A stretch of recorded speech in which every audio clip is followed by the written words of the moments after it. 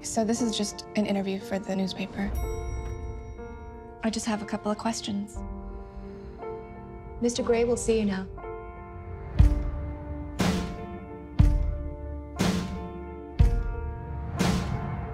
What was he like? He was polite, Intense, smart, really intimidating. Do you have any interests outside of work? What about you? I'd like to know more about you. There's really not much to know about me. Look at me. I am.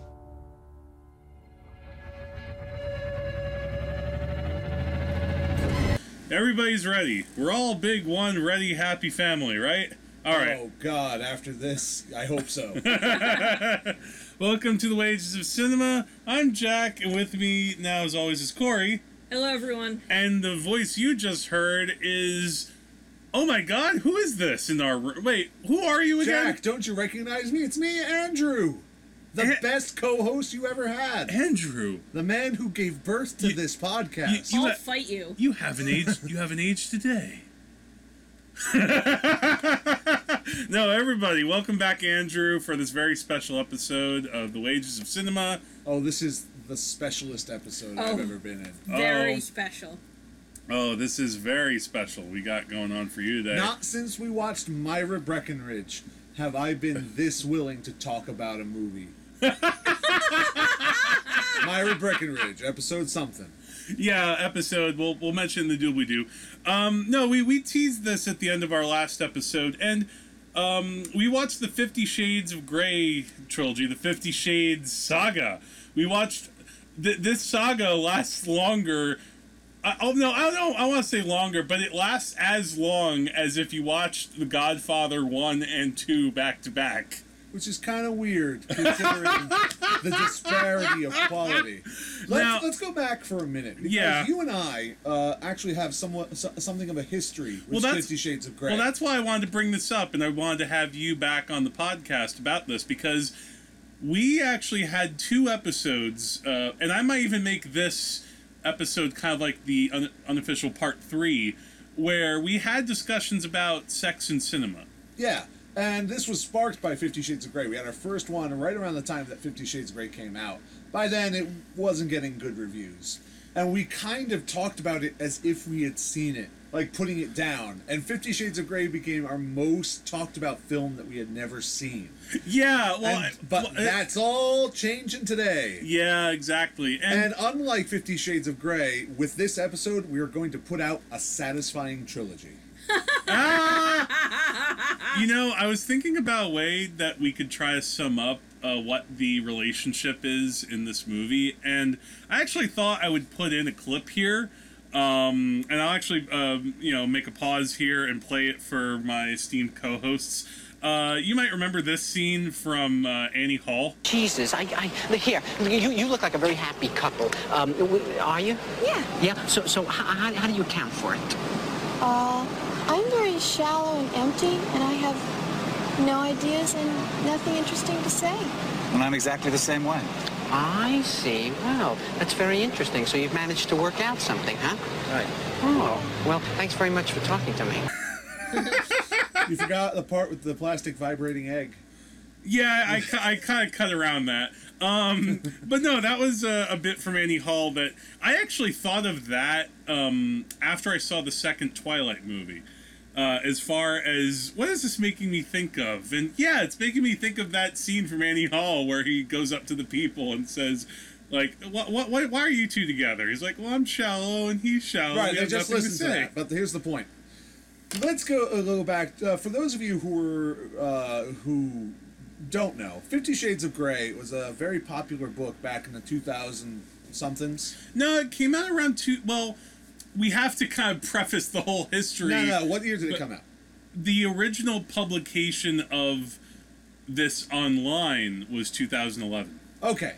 Later on, it got a physical release in hardcover and then later paperback, and it became a sensation. Yeah, very quickly. And then when books become sensations, they turn into movies, and it caused a big stir because of its use of S&M and bondage. And not just that, but because E.L. James, aka Snow Queen Ice Dragon, used the Twilight books as the basis of what was basically erotic fan fiction, taking the characters of Bella and Edward and fashioning them into Anastasia Steele and Christian Grey. Right. We watched the filming of Twilight fan fiction.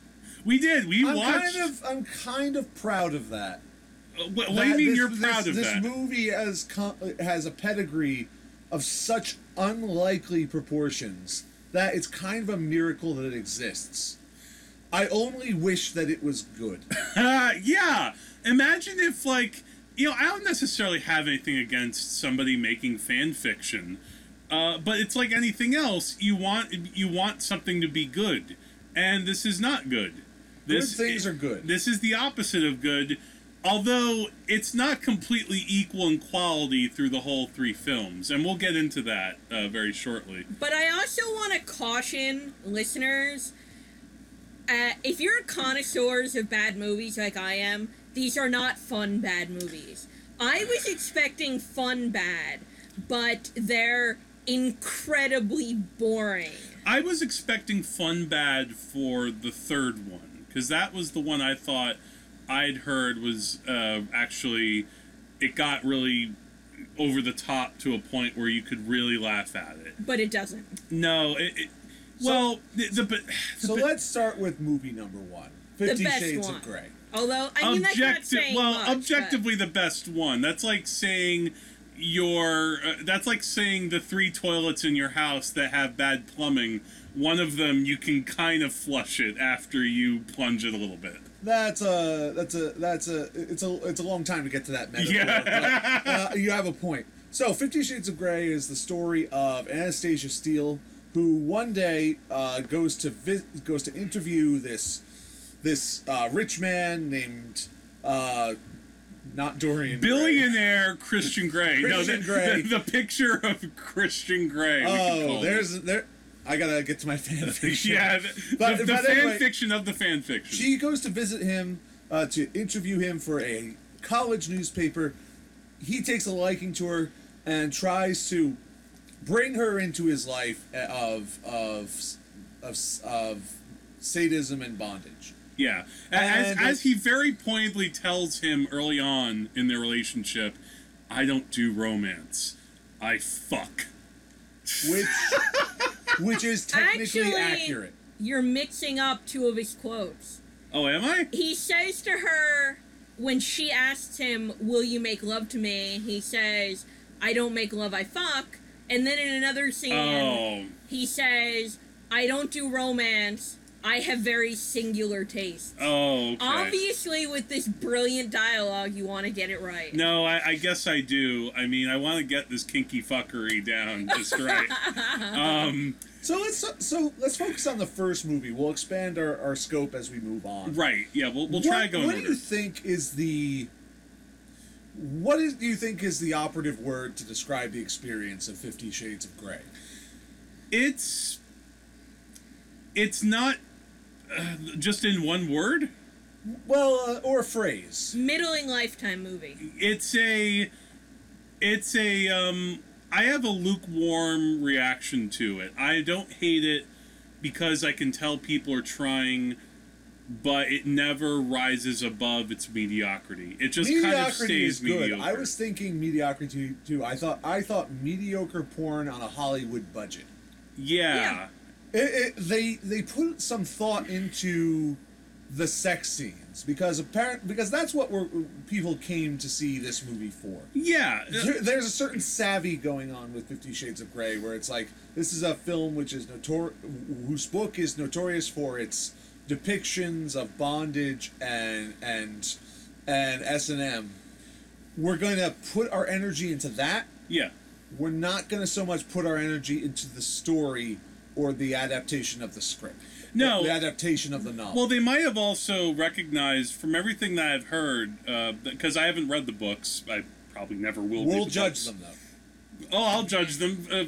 Screw you, E.L. James. E.L. James is laughing in their pile of money Well, or she. Well, no, she doesn't really laugh. She goes after people pretty viciously She's on social actually media. a super cunt if you read about her. That's, well, I don't know if I... It's okay for her to say that. She's a woman. But no, what I was about to say, though, is that the books themselves aren't very good. So the adaptations, you know, you can only try to... I know this isn't overused expression, but you're kind of polishing a turd. You're kind of like trying to do the best that you can with material that already was appealing to a fairly low common denominator, that somehow, you know, people do like it, and, you know, maybe it hit a chord with people who just aren't exposed to regular internet pornography, so this is what will pass for it. But it's not like it's a new phenomenon. I almost feel like this is calling back to a time back in the 80s when something like 9.5 Weeks, which was also a book, got turned into a, you know, very hot movie with Mickey Rourke and Future and the 50 Shades of Grey cast member Kim Basinger. Well, that's a thing that's been going on for a long time, almost as long as we have it in movies. Like back in the 50s, you had the same sort of thing with the novels like Peyton Place. Yeah. And then you had Valley of the Dolls, which was the same thing, a semi-trashy novel, which people read in secret, but then got adapted into a movie. I almost feel like I want to apologize. Which itself was a sensation. I almost feel like I want to apologize to Jacqueline Suzanne, like, after watching something like this. Yeah, I've never read the 50 Shades books, but I read years ago. I read a very detailed breakdown of definitely of the first book, and I think of the second book too, that included long excerpts directly from the book. And they cited their sources. Yeah, so what would happen was the woman who wrote the review would, like, quote a big section from the book, and then she would respond. So I feel like I've read at least the first book, and oh my god. It is so horrendously written. Yeah. It is so cringe-inducingly terrible. Yeah, but that's what I mean about getting back to the first movie. The director, Sam Taylor Johnson, her screenwriter, they were trying to work with what they had to cut out some of the really egregious lines and, you know, try to at least try to find maybe a little bit of humor that within the text that Dakota Johnson could play, which, you know, because there is one amusing sequence in the movie, and it's actually pretty well lit. The movie's shot by Avengers cinematographer. It's somewhat the most stylized scene in the entire film. It was a scene where I feel like the director and cinematographer got together and said, all right, can I have some fun with this? Yeah. And the director's like, sure. And so they made it like super red and just really noirish almost. And they're going over almost like a Quentin Tarantino. Yeah, film. and they're going over basically the contract because for Anastasia to be with Christian, she has to agree to terms that are, you know, between the two of them. You know, as far as like what he can do to her and what she'll agree to, which they talk about, but never get around to addressing. Not really. I mean, it makes for kind of an amusing scene, if only because here is this multi-million-dollar blockbuster which has brought in lots of other millions of dollars, and it mentions anal fisting and butt plugs, yes, and things that 13-year-old Jack would have been giggling his head off hearing. Yeah. It's kind of a weird thing. And for a moment at the beginning, I thought this film had promise. Right. Because of something I brought up to you during that first scene in the interview. Yeah, when she's trying to interview him, but it's not going well, and they have kind of like this slightly shifting power dynamic between the two of them, because he at first is standing up and then he sits down, and you know there's a thing going on there which is very subtle. It's a thing where the flaws of the film actually work to its advantage for a second. Okay. It's like Anastasia Steele's in there, she's going in with her like high school quality questions for this interview, and she's completely making no impression as an actress, as a character. Nothing. And it's like, you're thinking about this, and you know this is a film about a man who gets involved in a relationship with this very bland woman, very uninteresting woman. And I'm trying to think, what is this film trying to do to make it likely that this man is interested in her? Right. And for a moment, I felt like the movie had a moment of brilliance, because I realized if Christian Grey is going to be this dominant character, he sees almost within Anastasia Steele this blank slate. You mentioned the term blank slate, Corey. Yeah. And that was exactly right. He sees her, she's completely unimpressive, completely unassertive. She's completely cowed by him. She is pathetic. She's very sorry. She's pathetic to a cringing degree. Yeah. And if he's a man who's dominating, he's going to take it upon himself as a sort of like Pygmalion like challenge. Another thing you brought up, Jack. I brought up that term, which also, you could. My Fair Lady is another version. He's gonna of that. make it his goal to turn this shapeless lump of mashed potatoes into something decent. And I thought that would be a great way to go about it. That's an excellent idea. So I bought it. I bought the idea. Unfortunately, that's something the movie does not deliver on. And that the series itself does not deliver. In fact, later on in the movie, we're led to believe that Christian is attracted to Anastasia because she's so feisty and assertive, when she's not. No, she's a total not. dish rag. I mean, she's assertive. She's assertive in the sense that, she's not like, I would think that maybe if you were seeing this movie in like the ultra strict, like Muslim countries that are out there or something, and who knows how they would get one of these movies in there. Whoa. Don't pin this on Muslim countries. They didn't make this movie. No. But I'm using that as trying to think of who would see Anastasia Steele as being really strong and assertive, and it would have to be a woman who is just so much a doormat and so completely powerless that her moments of fleeting, you can't do this, Christian, seem like wild Gloria Steinem feminism. Right, exactly. Nowhere in the Western Hemisphere would this woman be considered assertive. But it's this whole. Now I have a question. It's like the book kind of gives her, like, everyone around her, like, gives her this credit for being feisty, but it's more like this is something the book gives her, not anything that we see. We see. Like, her character isn't feisty, her delivery isn't feisty. You know what it is? The writing isn't feisty. No, you know what it nothing. is? I think that the filmmakers thought, because of Dakota Johnson, she will seem really feisty and assertive. But she doesn't really. No. She's another, again, going back, I hate to do this, but going back to Twilight, like Kristen Stewart, this woman who's kind of a blank slate herself, that maybe the audience can kind of project. Like, this is almost like, this is like an Avatar movie. Yeah, that's totally why she's a dish rag. She has no defining characteristics. That way, the audience can project onto her and pretend that they're Anastasia. It's kind of like, you ever play a Legend of Zelda game? Yeah.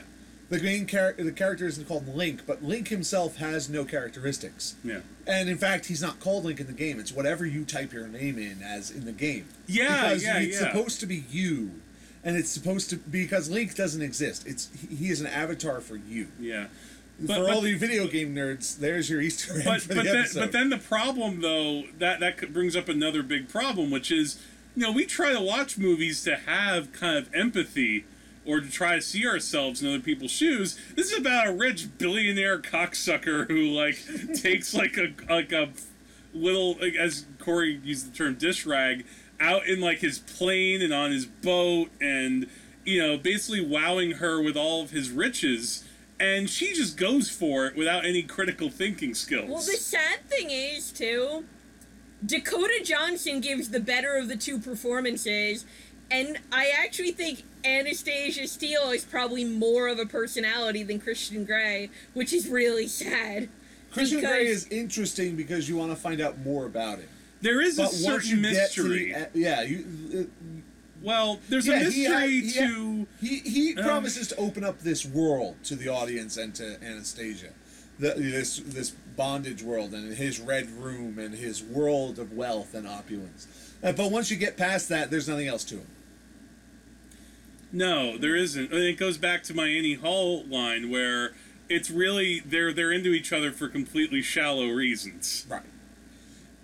And then for those of you who will listen on, this film introduces 3 tropes which will continuously pop up through the next 2 films. Yeah. The first one is the rich person montage. Yeah. Where Christian Grey takes Anastasia on some sort of excursion, which only rich people are capable of doing, like flying in his private helicopter, or floating on his yacht, or shopping for clothes and things like that. Or going to Paris. Yes. Well, that's something else, but yeah, stuff like that. So there's the rich person montage. It's the equivalent. It just occurred to me. It's kind of like the same thing that the best scene of Spring Breakers parodied, where James Franco is in front of these 3 chicks, and he's like, "Look at my shit! Look at my shit! I got these shorts. I got this dark tannin lotion. I got Scarface playing 24 hours a day on my TV." Yeah. There's also there is the continuous texting and between Christian Grey and Anastasia Steele. Yeah, and where it's like yeah. you'll have somebody typing on their phone, and then the text messages will pop up on the right side of the screen so we can read what they're saying to each other. That happens over and over again in the 3 films, which is and pretty then monotonous. There is the 10-minute cycle of conflict and resolution. Yeah, where a problem will come up, usually a small problem, and sometimes even a big problem, which will then be resolved within the next 10 minutes. Further killing any buildup of tension or drama throughout the film. Let me ask you both something. Do you feel like the first movie didn't have that 10-minute cycle as much as the sequels did? It had an arc that went throughout its entire length. Yeah, which was much stronger than in the 2 films that came after. I agree. It was about Anastasia Steele trying to form like her relationship with Christian Grey and ultimately rejecting it. And that's why I think that in a way this movie is just fundamentally better than the other 2 films, because you might not, we don't like what happens with these characters, and there's a lot of problems as far as boring bits and him being basically kind of like a creepy stalker through a lot of it, and a lot of these unexplained things with the bondage. But at least there's an arc. At least we're following characters.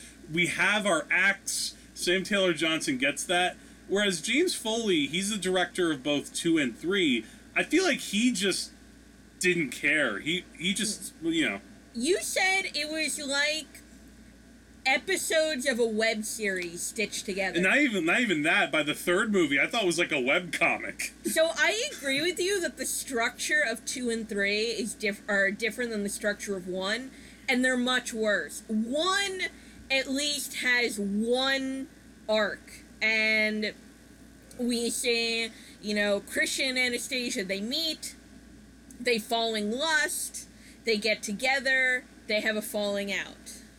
Yeah. And that in itself, that description, is an arc.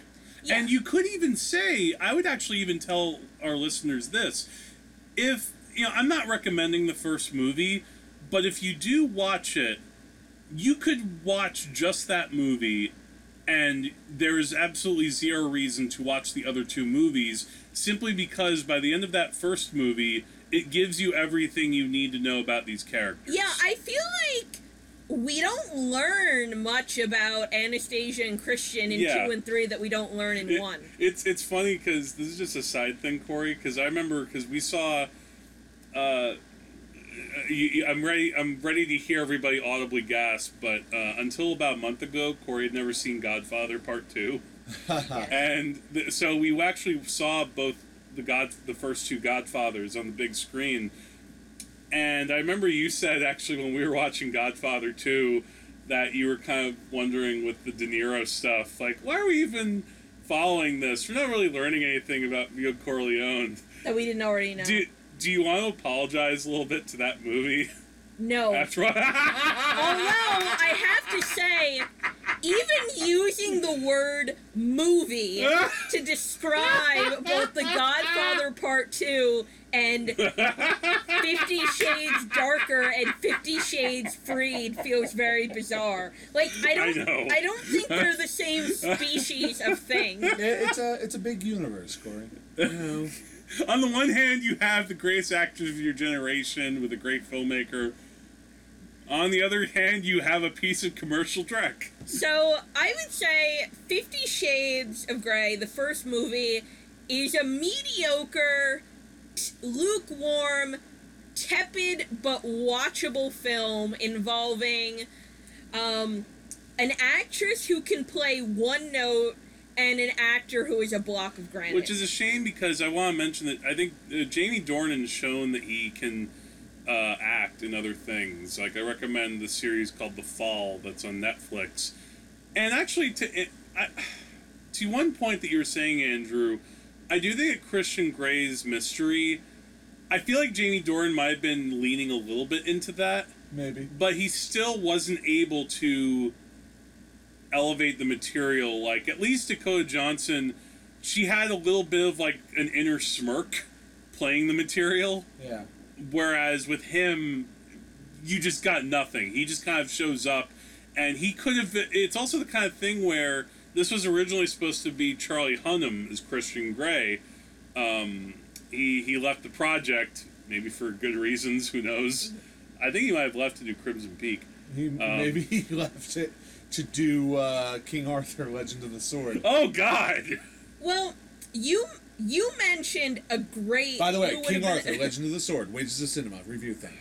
You mentioned someone who would have been a great Christian Grey, and that was Alexander Skarsgård. Yeah, that wasn't something I first thought of, but it suddenly occurred to me after seeing him on Big Little Lies that type of rich, successful guy who has a lot of charisma but also has a lot of anger.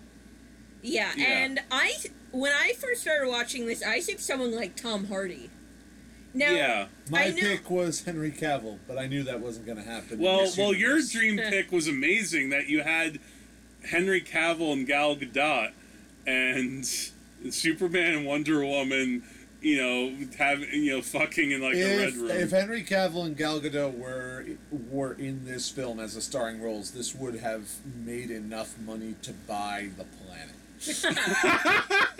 And I know both Tom Hardy and Alexander Skarsgård are too old, but honestly, the idea that Christian Grey is only 27 is absolutely ridiculous. Yeah, it's totally a fantasy trip. But the thing is, for a fantasy, it has very little that's fantastical in it. If you're going to go with the fantasy of a 27-year-old billionaire who seduces and tries to train this young college-age woman who may or may not be the first one, right? Then you've gotta run with it. You've gotta go. During the whole thing, I was suggesting you could have done this, you could have done that, you could have done this, you could have had secretary assassins, you could have had tons of stuff. You could have gone. You have to go crazy with this, because if you're going to start with an unbelievable premise, you better go through an unbelievable story to make it all work. That is so right. If your movie's not going to be realistic, and this movie's not realistic at all, go for the gold, baby. Exactly. This should have been excess.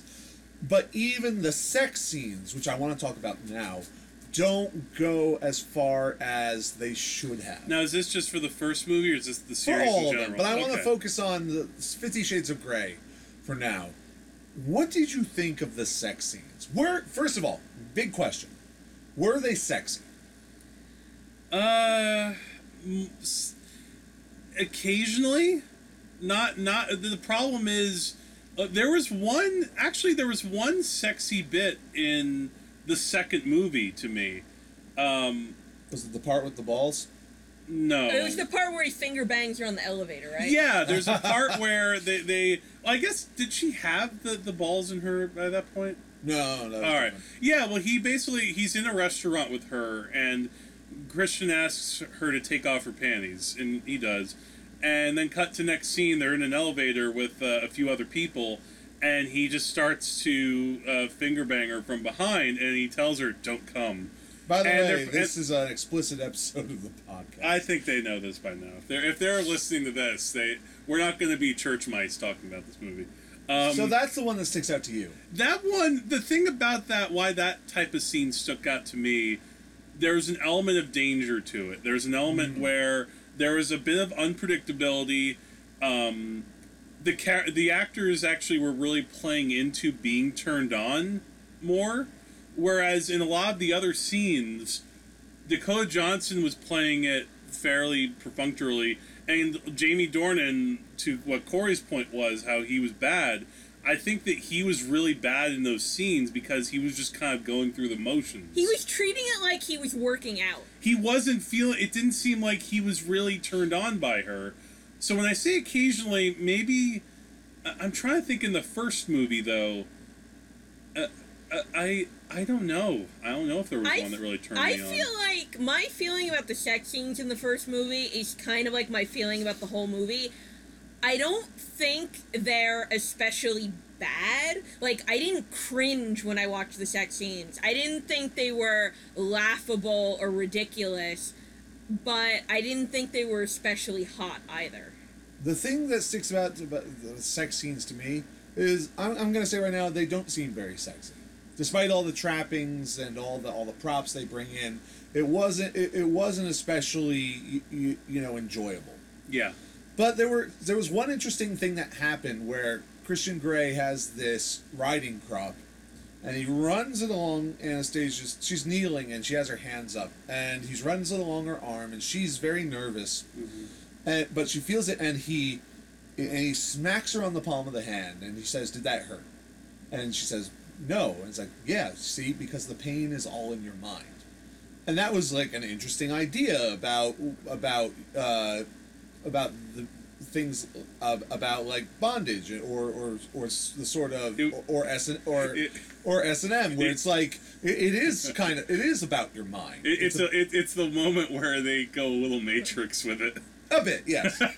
And there are some blue pills in 50 Shades of Grey. There actually was at one point. Yes, oddly enough. But they came close to making an interesting point, almost Matrix style, as you said, about adding some pain to sexual pleasure. But then it kind of dumps that and instead focuses on the relationship between these two characters, which really doesn't exist because there's no chemistry and there's no writing. Another problem in the first movie, though, is that again, he's very upfront with her. He doesn't beat around the bush. This is what I am into. If you're coming in on me with me in this relationship, then you better be ready to be my submissive. And she spends most of the second half of the movie being like, "Why are you doing this, Christian? Why can't we just, why don't you touch me? Why do you have to hurt me?" And not only that, but he gives her an entire list of things he wants to do. And he says, "This is negotiable. Anything you don't want, I won't do. Yeah. Anything you're kind of mildly curious about, just mention it. Whatever's good is good for me as well. And if you ever want to stop, I have these safe words for you." And it's not like he's forcing her to do anything. They're talking very much about this idea of consent, which is what the whole contract is about. But they never go back to the contract. It's quite telling that it's never signed or re-examined after that stylized business meeting scene. I mean, we're led to believe she signs an NDA, but that wasn't the same as the contract. No, that's something else. She never signs the contract. Which left out the possibility of having a Night of the Opera Marx Brothers style scene where they rip clauses out of the contract. God, when can we get that movie? Someday. The contract is a very detailed list of sexual activities, and she is told that contract introduces something called soft limits and hard limits. Right. Where the soft limits are things you're kind of wary of and a little scared of. But also possibly curious about. And then that you haven't done, but think you might try. The hard limits are things you will not do under any conditions. Right. So and that scene is quite good. The the thing we've been talking about with the good lighting and with them talking, because it's also an open and honest conversation about a sexual relationship. Yes. And about negotiation and about permission and things like that. But then that conceit is lost throughout the rest of the film, and it never comes back throughout the series. It's like if you have a student who, for a moment in a paper, is accidentally smart. Yes. But then the rest of it, it's like all of a sudden you have this material that's like a B or B plus, and the rest of it's C minus or D plus. Yeah. It almost makes you wonder. It almost makes you wonder for a second. Did the student plagiarize this little portion? Yeah, you're kind of close. That's a good. Yeah, I don't know if that's a clumsy metaphor, but the safe word comes back in the third movie. Only in the third movie. Yeah. Throughout the film series, Anastasia, presumably because there are a lot of S&M scenes in this film series, and only in the third and final film does the script or the character make use of its own safe word. And yet, and the funny thing is, though, as you said, she never signs the contract. Why would she even need that safe word? Right. I mean, theoretically, they've talked about this before, and they know this is a safe word. Maybe this is kind of like how Donald Trump didn't sign that contract with Stormy Daniels. Maybe. I know we're getting off track. All right, so we talked a lot about the first movie. Where does the second movie go? Wait a minute. One more thing about the first movie. All right. That I find very irritating. Okay. Is this idea that we were talking about, which is that Anastasia Steele, she knows what she's getting into, more or less, because we have to assume she does because of that whole detailed scene with the contract. Yeah, right. And then when she finally experiences what it's like to be smacked on the bottom with a belt, yeah, that's the last straw for her. And she says, she basically says, "You're a monster. This is what you want to do to me." And it's very judgmental scene. I mean, not in just terms of like sex and everything, but it's just like she's like, "How dare you?" And she tries to like have this sort of moral high ground about, "Oh, you want to hit people and you get off on that?" And that's the moment and she just has this turn, and it comes off as like not just inconsistent, but also just tone deaf. And also, there are people out there who are into bondage and are very psychologically healthy, and people, and are probably good, not probably, they're good people out there who are into this stuff. And if you are looking at this movie as the statement about bondage, you think that people who are into this stuff are creeps. Right. I don't know. Maybe I'm using a strong term there, but it paints it as if, or especially more so in the second movie, but in the first one too, it kind of paints it as, well, you must have some type of damage in you in order to really be into this. And that's where we get into the second movie. Yeah. 50 Shades Darker. All right. We could segue into that now. The basic plot of this, Anastasia Steele and Christian Grey have broken up. Christian wants to get back together. Anna is hesitant, but she gets over that within 15 minutes, and they're back together. And after that, they're trying to... What else happens? Oh, yeah, she has a job, and she has a bag editor. And... yeah, though basically she has a job, and then little by little, Christian and Anastasia... Well, I shouldn't say little by little. They pretty quickly get back together. Very quickly. Even though she still has some pretty well-suited reservations. I don't know what term I'm looking for. And then there's a helicopter crash, and then they get engaged. Well, you're looking at the end of the movie that happens. Right, but it's not like we go from the beginning of the film to the end with any sort of clear path. This movie is so... I think a term you can use for it is like, it's dumb episodic. Yeah.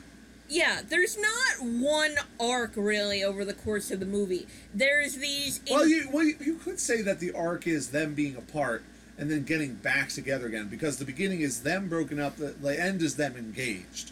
So, by 10 minutes into the movie, they're back together. I don't think that counts. And it's a change, but it's like a very simple change. And a lot of stuff happens in between that doesn't logically... It doesn't make a lot of sense. Well, it also... There's no clear progression from broken up to engaged. It plays maybe by, like, the logic of a porno movie in that way, where if this were, like, a real movie where you're really dealing with characters struggling with relationship conflicts and personality conflicts, maybe you would take a little bit more time before they get back together and get hot and heavy. But in this movie, you're selling it on them getting hot and heavy together. Right. And if you go a little too much time without having some sort of sex scene, in the first act of the film, when they're supposed to be taking it slow, then, what are you doing? I mean, you're certainly not delivering the promise of the film, which is more sex, more outrageous things. Yeah. And I'm annoyed, too, that this movie's called 50 Shades Darker, but both the second movie and the third movie are laughably tame from a dominance and submission standpoint. And that's when the next trope, when you begin to realize what the next trope of 50 Shades of Grey, the 50 Shades of Grey trilogy is that Anastasia and Christian will have sex at the slightest provocation, and it'll follow a very similar pattern. Christian Grey will undress Anastasia, he will take off her underwear, unbuckle his belt and pull down his pants just enough so that there's a suggestion of genitals, and then they have sex. Yeah. Of course, we never see his cock in this movie at any point, because although God we forbid. do see a ton of Dakota Johnson's boobs throughout. Yeah. It's funny how this is supposed to be a series that is geared more for women. Like, the books were really... That's how they became hits. They were gobbled up by primarily middle-aged women. Maybe they just read the good parts. Maybe, yeah. It's a thick and book. Yeah, but these movies are... The nudity in them is just the typical appealing to the male gaze. Whereas, if these were really progressive films, maybe you would try to have more of it for the female gaze. I don't think it was particularly progressive as a book. No, I'm not saying that. But I don't think that's part of the equation. Again, but I'm talking about as an adaptation, as a movie itself. Why aren't you objectifying the man as much as you're objectifying the woman? I think you should have more of that, because simply there are plenty of people who would find that that appealing. I mean, I know it's a whole other longer conversation. There are plenty of women who want to see more dicks on screen. Yeah. And there are plenty of men who would like to see more dicks on screen too. I kind of find it. It's a double standard. Yeah, you're kind of leaving out the gay men too. If your movie is supposed to be so shocking, so bold, so taboo breaking, and we never see a dick, sorry, you're not very. This is as provocative as a '90s Cinemax porn, like a softcore. Like this is. Well, you know better than I would. All right, no more about that. No comment from. I didn't have cable back in the day. I would sometimes scroll through. Anyway, my point though is to your point. Scrolled through television. But your point though is valid, which is that these sex scenes. The reason why so few of them feel sexy is because they're so perfunctory. The same kind of ritual happens. Maybe they change the position from missionary to doggy. Right. Sometimes, and then there was some non-missionary sex. There was one moment. There was a little bit of oral sex, although it was very brief. How come she never goes down on him? She does in the third movie when they're doing the ice cream. Oh, all right. She does go down on him. I mean, but Christian Grey puts his mouth in her crotch area a few times throughout the series. But it's always like maybe a second or two, and then I feel like they move on to the penetration. Do you remember Team America: World Police? I never saw it. All right. Well, I've never seen it. Well, there was a sex scene involving puppets that I feel like was more risque than the scenes in this movie. Well, right. What I said to you guys, while we were watching the movie was, I think the second movie and the third movie have these pathetic episodic structures with these laughably contrived conflicts because the movie isn't good enough either script-wise or acting-wise for you to have really good character drama. It's not like Anastasia and Christian are sitting down and having meaty conversations with each other. It's not like they're complex characters. So it fails as a character drama, and the fact that Christian is a billionaire sucks a lot of the external drama out of things. Because guess what? When you're a billionaire, you don't have a lot of, like, normal day-to-day problems that you can't just spend your way out of. And apparently, a lot of these billionaires have a lot of pull in with how things go. Like, in the third film, it gets ridiculous. Yeah.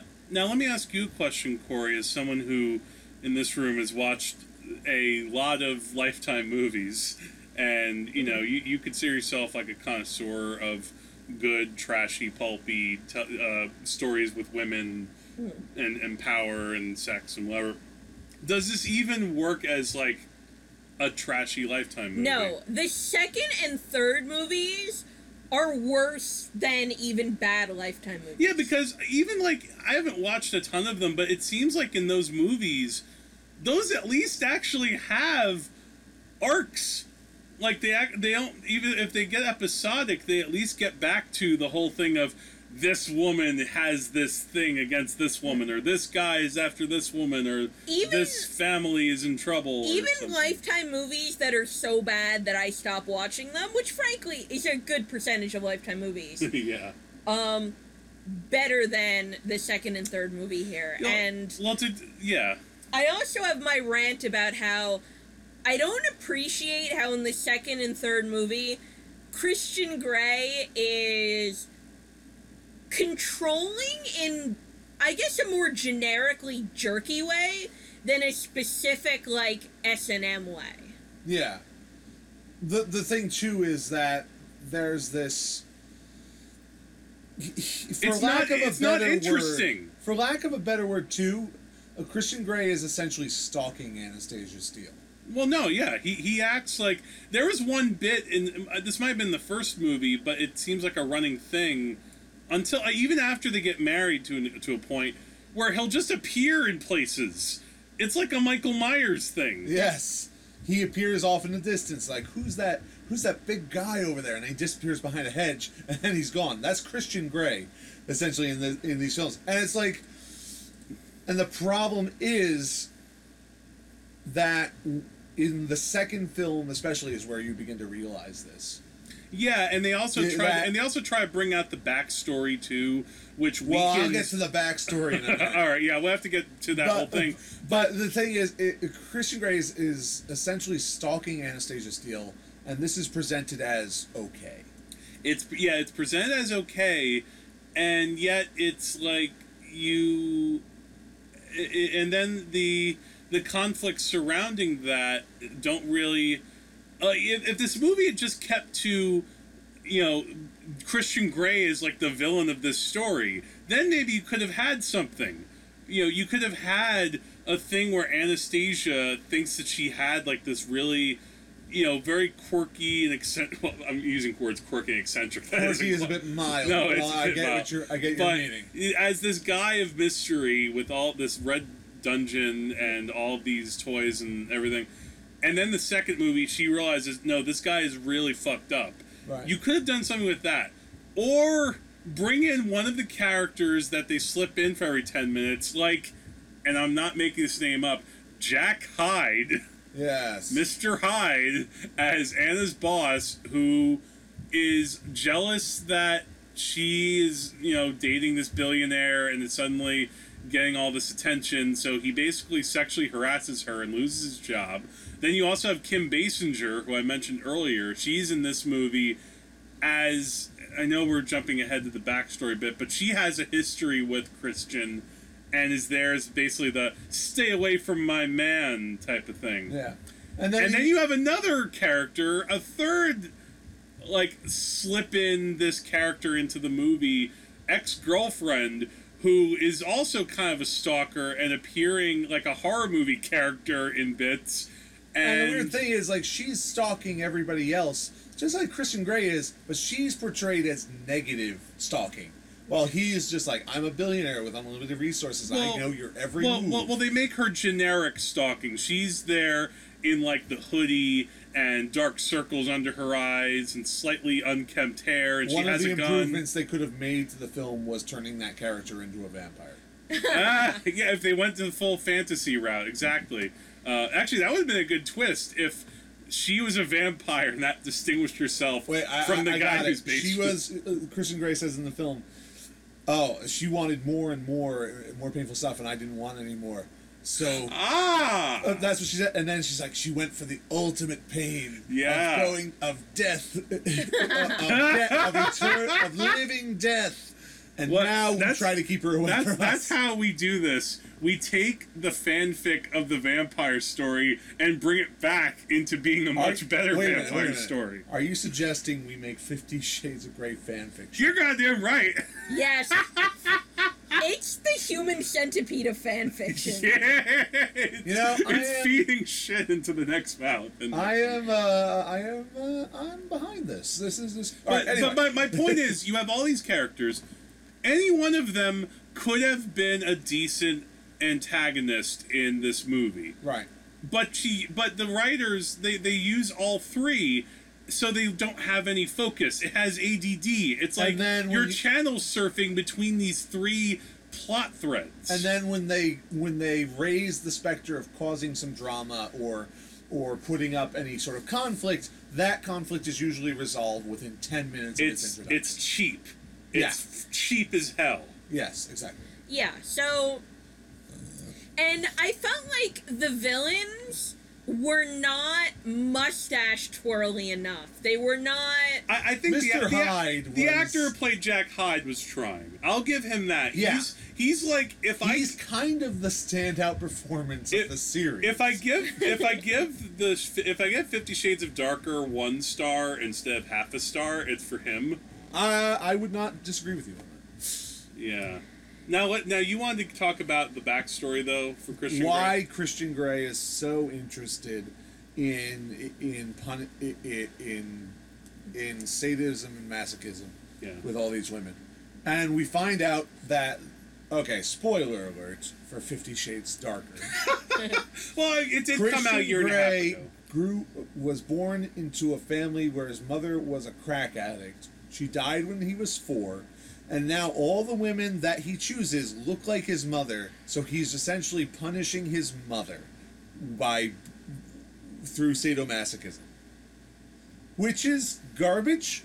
And it is basically saying that child abuse and neglect cause an interest in bondage and S&M, which is kind of an offensive notion. It's irresponsible. It's irresponsible. Yeah. It's basically paying to. The problem is a lot of people who will go see this movie don't know any better. A lot of the people are just the general public who maybe don't know about how people get into bondage and S&M, and they're not people like this. They are healthy adults who go to college and raise families, and they do these things that they're into. Sexual kink should not be something that is depicted as perversion. Yeah, that's perversion. It'd be one thing if maybe there was another character in this story that you could see also had bondage, and maybe they're all right. So you could have the contrast that shows, all right, Christian Grey is all messed up, but here's this other person's into bondage. Like maybe Christian Grey has a friend named like Donald Blue. Like let's keep like the color thing going. Why not? I mean, I'm talking about going whole hog on the fantasy. Call him Donald Blue. I don't know. I'm making up. Donnie B. Call him Donnie B for short. Yeah, you got Donnie B in there, and Donnie B would be the one that you could say, all right, he has a bondage friend, and the bondage friend is maybe a normal guy. Maybe he has a whole bondage harem. Yeah. I mean, they actually have a scene in the second movie which I thought was kind of leaning to suggest, entering in maybe an Eyes Wide Shut type of thing, where it's like a masked party. It was just a lame party. No, it was just a lame party, though. A movie with some balls. Hey, James Foley, go look up Stanley Kubrick sometime. He has something to show you. Well, maybe E.L. James should look up. There you go. But my Kubrick. point is, I don't even know what my point was. It was about how Gray's backstory. It's offensive and irresponsible. It's the kind of thing that is like an excuse. That would be. Well, no, I'm not going to say that. I'm sorry. You want to say? I think I was more bothered by how boring I found it. I would have actually been fine with an offensive story as long as I was entertained. But you kind of hint at, you said this earlier, Andrew, and this is so true. The only thing Christian Grey has going for him as a character beyond his riches is the aura of mystery. Yeah. And when you puncture the aura of mystery, he is a void. Yeah. He is a black hole of negative charisma on the screen. Yeah, and it's like there are bits where he's not being dominant. Like there was one scene, I don't even remember now if it was the second or third movie because it started to blend together, where Anastasia and Christian have like they play pool. Yeah. And it's like if I score more, we go to the red room. If you score more, we do something. I don't know, do something. And he's sleepwalking through that scene. Yeah. Both the actor, but it's also because if you can't build up passion for a scene where you bend a woman over a pool table and have sex with her, then I think there's something wrong with your script. It's a shambling, plotless mess that relies very heavily on the chemistry of the leads, and then the leads can't deliver. And it all culminates in a helicopter crash near Mount St. Helens, which again is resolved in the next 7 minutes. I almost wanted to find that funny too. Like that seems like a really cheesy bit of something for a movie, but even that kind of comes and goes so quickly. Yeah. Christian Grey, I'm sorry, is also totally dour and humorless as a character. Yeah. Almost. He makes one joke. Yeah.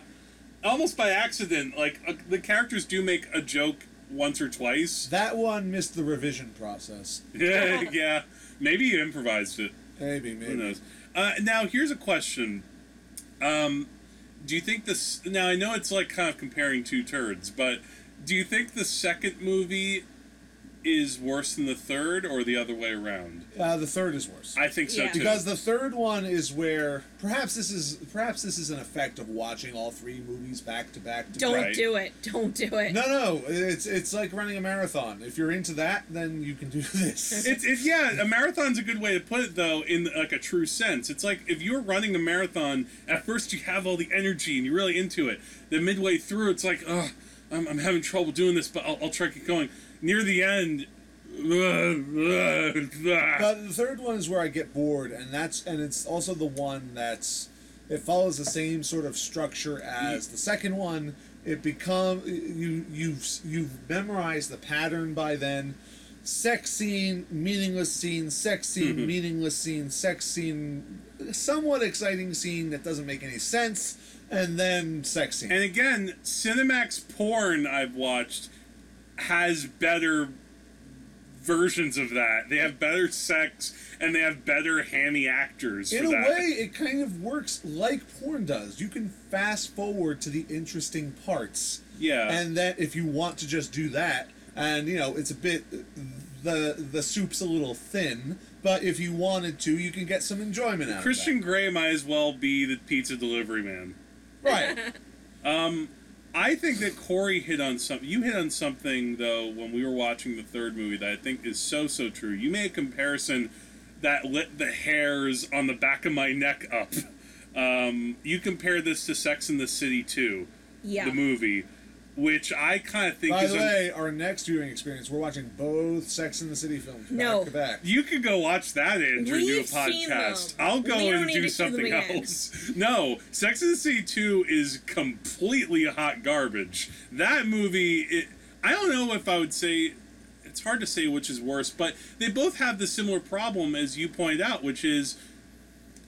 This movie is, like, bathing in ridiculous visions of capitalism with like these white people doing all of this crap, going on like on their private jets to exotic locations, going away, buying mansions, spending like huge chunks of time. Like there's a bit in this movie where Christian wants to make up to Anastasia at one point because she decided, oh my god, I went out with my friend and he got jealous. So he makes up to her by surprising her with all of her friends from work going on a plane away for a weekend.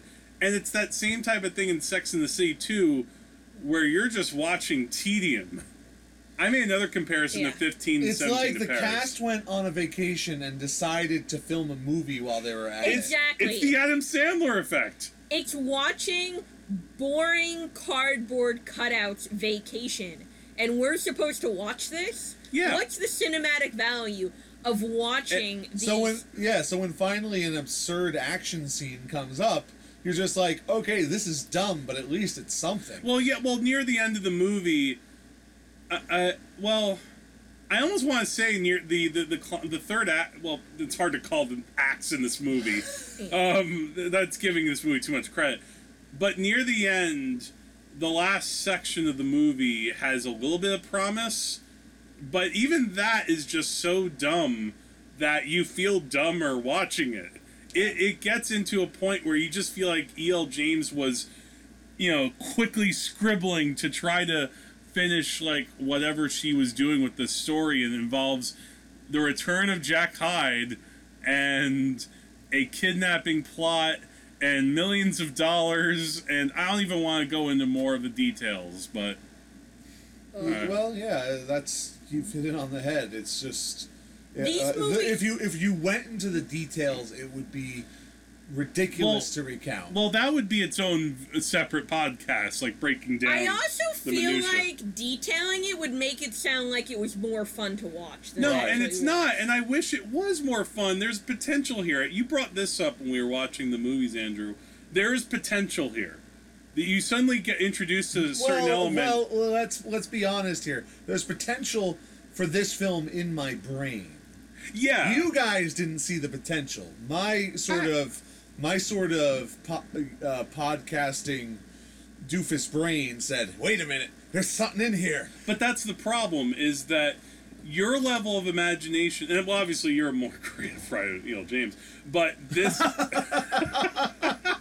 No, but your imagination is jumping to the kind of points that this movie should just be eating up, and it's not. It's just giving the audience the lowest common shit, and because they think, well, the audience came in droves to the first movie, so let's just give them more of that. Talking about potential, I mean, you even may be in asking, you may be asking me, like, what's the potential in 50 Shades of Grey? Even to It's just like, be a bad fun, even to be just a fun there bad is time. plenty of erotic potential in the idea of a controlling partner who is into S&M, who is very wealthy and has a lot of power. Yeah. There's a lot of potential in that. And if you Yeah. stick to that, and if you're really dedicated to telling an erotic story with some conflict and some danger in it, you can do that. There is more than enough to really make it work. The problem is the film and the writers aren't dedicated to that idea. They kind of just let things lie, and a lot of that potential goes unmined. And I'm not gonna throw E.L. James' work back in her face, because she wrote this. She put out 3 books. She's successful, and whether or not she's a good writer, she's successful enough to have gotten these books made into movies. Meritocracy is a sham. You heard here first in the latest but cinema. even if her books are garbage, they're successful because other people were willing to buy the garbage. All right. And so if you can kind of tap into that, that's fine. And she's working with ideas that are potent. She just doesn't use them she wouldn't have used them the way I would have used them. Yeah, but still, but what I could have done was a far cry than what she had done. So it's like apples and oranges. It's not the kind of bad movie that like we recently rewatched The Boy, for example, and we showed that to you for the first time. I never thought I'd see The Boy, but I did. Yeah, and I mean, that movie's pretty dumb, but it actually, it kind of goes for the dumbness. It tries, and... It tries for the first 2/3. But the last third is what makes that movie. The last third is like, whatever. the last third goes full dumb. But this movie, especially movies 2 and 3, because I'll try to give the first one a little pass. It's just, it's not for me. It's not like one of the worst movies I've ever seen. It's not good. The second and third movies, though, are frustrating bad. And that's my least favorite kind of movie. When you have filmmakers who clearly have the money and even talent. You know, James Foley made these movies. James Foley fucking directed Glengarry Glen Ross. You don't get the Cadillac. You don't get the steak knives. You're fired. Right. And no coffee for you ever again. Yeah, coffee's for closers, man. You didn't close this. Good point. All right, but I don't know. What are some final thoughts about these movies? Because we've been talking about them for a while. We have to wrap this up. Final thoughts. The first movie, well, because all right. Well, you saw.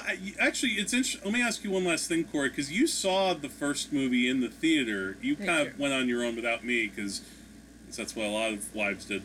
In 2015. I'll have you know, I was not planning to see the first movie in the theater, but then one day after work, the Port Authority was so foobar that I decided to go to see a movie at the AMC Empire, which is across the street. So I had actually seen the first movie before today, and did your opinion change of it all? Not dramatically. I feel like the first movie, it's not good, but it's not that bad. Yeah. It's mildly watchable. Yeah. And the second and third movies are abominations. They're just kind of middling. Yeah, and I didn't go. I actually don't know if I went into them. Well, I don't know if I expected them to be very good, honestly. But I was hoping for. I expected them else to be much pulpier. There was no spectacle. No. That's the word. There's Thank you. Spectacle of failure. There's no spectacle of success. It's middling spectacle. Exists. It exists. It's a thing. Like it's sand. A product. It's sand. Sand. I don't like sand. It's very coarse. All right, Attack of the Clones had spectacle. Yeah, there you go. Completely successful. I can't believe I'm saying this. Attack of the Clones is better than 50 Shades 2 and 3. So, and I want to emphasize, the second and third movies, they're incredibly boring and they're incredibly frustrating. And I was hoping they would be more like old bodice ripper romance novels, which people don't really write bodice rippers anymore. Because no one knows what a bodice is. But in the 70s and 80s, during the heyday of the bodice ripper romance novel, these books did not mess around. So, like, the male lead, he would rape the female lead. He would, like, beat the tar out of her. And obviously, that might be a little dated for 2015, but at least it was making a statement, not a particularly profound one, but this is what. But like, if you're gonna get into this, you're gonna go all the way. Yeah, well, it half-asses it. A lot of these. I love how I just complained about child abuse and S&M, and now I'm just like, oh, wife beating, whatever.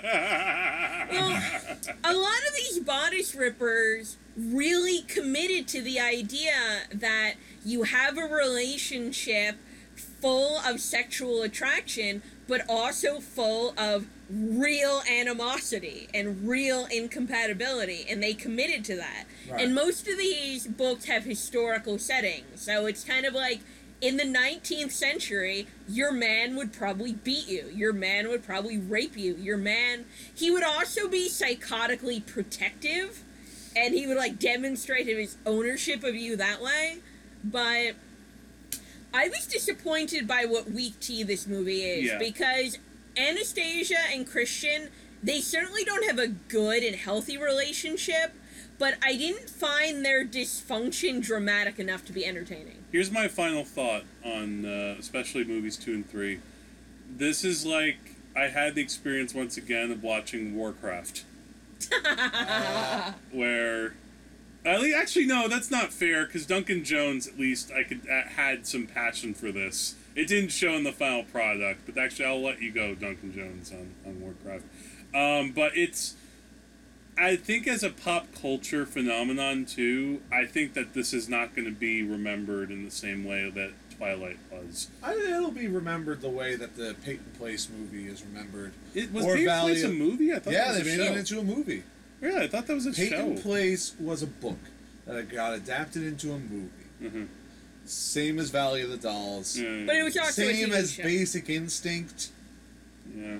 This exists within the same sort of phenomenal framework. It's like but it's so weird. It's like trashy book becomes popular with the masses. You adapt it. It's kind of crazy though, because I think that again this franchise made like $1 billion worldwide. I don't even mean the books. I mean the movies. Right. And I don't think that people talk about them though, like they talk about Harry made its Potter money and it went.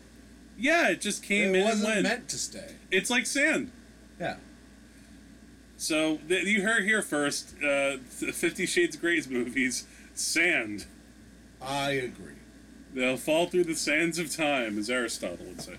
All right. So I guess we've talked exhaustively about 50 Shades of Grey and the other sequels. If you've seen these movies and have any thoughts, please send us an email to wagesofcinema@gmail.com.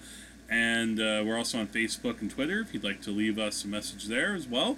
And thanks so much for coming back, Andrew. Well, my pleasure, Jack. This was a long time coming. Yeah, it would be. And I still owe you a What the Devil Is movie, so we'll take care of that later. You hurry here, folks. We will bring we will make up our What the Devil Is that series. We'll finish that off because we never did finish it.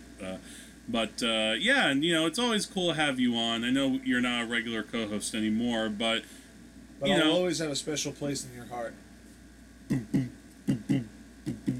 Yeah. So. All right, guys. Well, thank you so much, and we'll come back next time and talk more movies. Until then, I'm Jack. I'm Corey. And I'm Andrew. And the wages of cinema is death. Hugs. Have a good night. Have a good night. Anna Gray's office. We wanted to welcome the new fiction editor. I bought it for us.